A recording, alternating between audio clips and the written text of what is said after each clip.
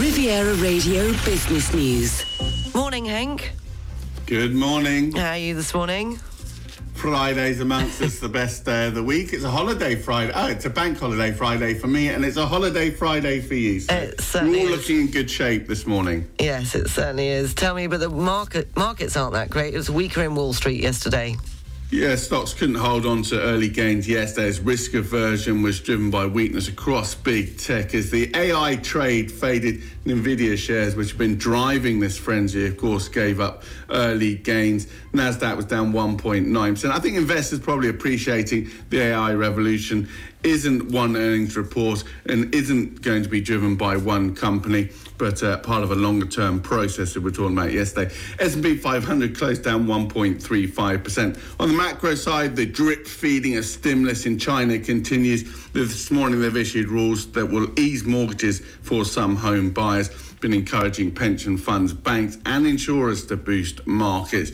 Today the focus will be on the central bankers as they make headline speeches at the Jackson Hole Policy Symposium. Opening calls on the European bourse was a little bit mixed this morning. Euro stocks down 7 points, FTSE 100 in London up 8 points, DAX over in Frankfurt down 36 points. Yes, you did just mention it. I mean, the focus is on the Jackson Hole policy, isn't it?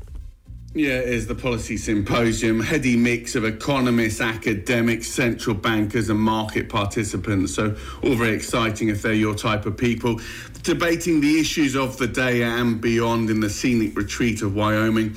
This year's theme is structural shifts in the global economy. Specific debate points include government debt levels, the green transition, deglobalization, and of course AI. But Jerome Powell, Fed chair, is the headline speaker. He talks this morning at 10:05.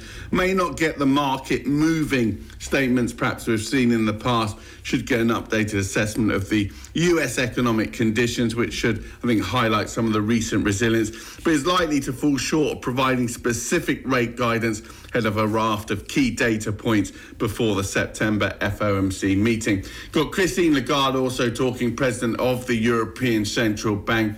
She will be perhaps providing a little bit more detail on where the bank stands now in terms of future policy expectations. Also moving to a data-dependent approach.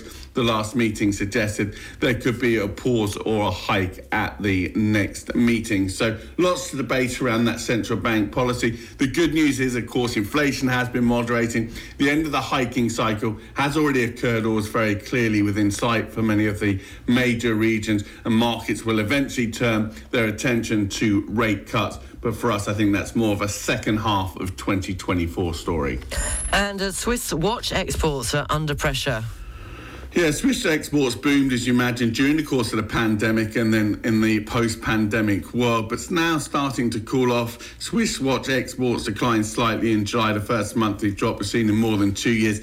Demand for timepieces begins to slow amid higher prices and economic pressures. So if you look at shipments, they fell 0.9% last month, came in at 2.2 billion Swiss francs, with weaker Chinese demand specifically notable. Exports to China, second biggest market outside the United States, fell 16.6% following the surge last year. The decline suggests that demand is starting to cool following that 24 billion franc record that was registered in 2022. Brands, as we know, have been raising prices to offset higher input costs and boost profitability. The good news for them is the US continues to be doing very well. Sales there rose 5.2% during the course of July. And on the foreign exchanges, please, Henk. Dollar a little bit weaker, it has to be said. Pound against dollar coming in at 125.5. Euro dollar coming in at 107. You get €1, 16.5 cents for your British pound this morning. So it's a bank holiday. Is it your end, you said? Bank holiday, pots will be off to the races. Epsom races Monday, family day, very nice too. Very nice. Well, enjoy your long weekend, and well, I'll speak to you 18th of September. I'm back. Ooh, someone needs to review the holiday folder. Yeah, no, how many days is that? I'm not letting you get your hands on it. It's already hard enough trying to get away. On that, the Excel, someone's corrupted the Excel. I'll be reviewing the holidays for Excel, Riviera Radio. what's that? Thank you very much.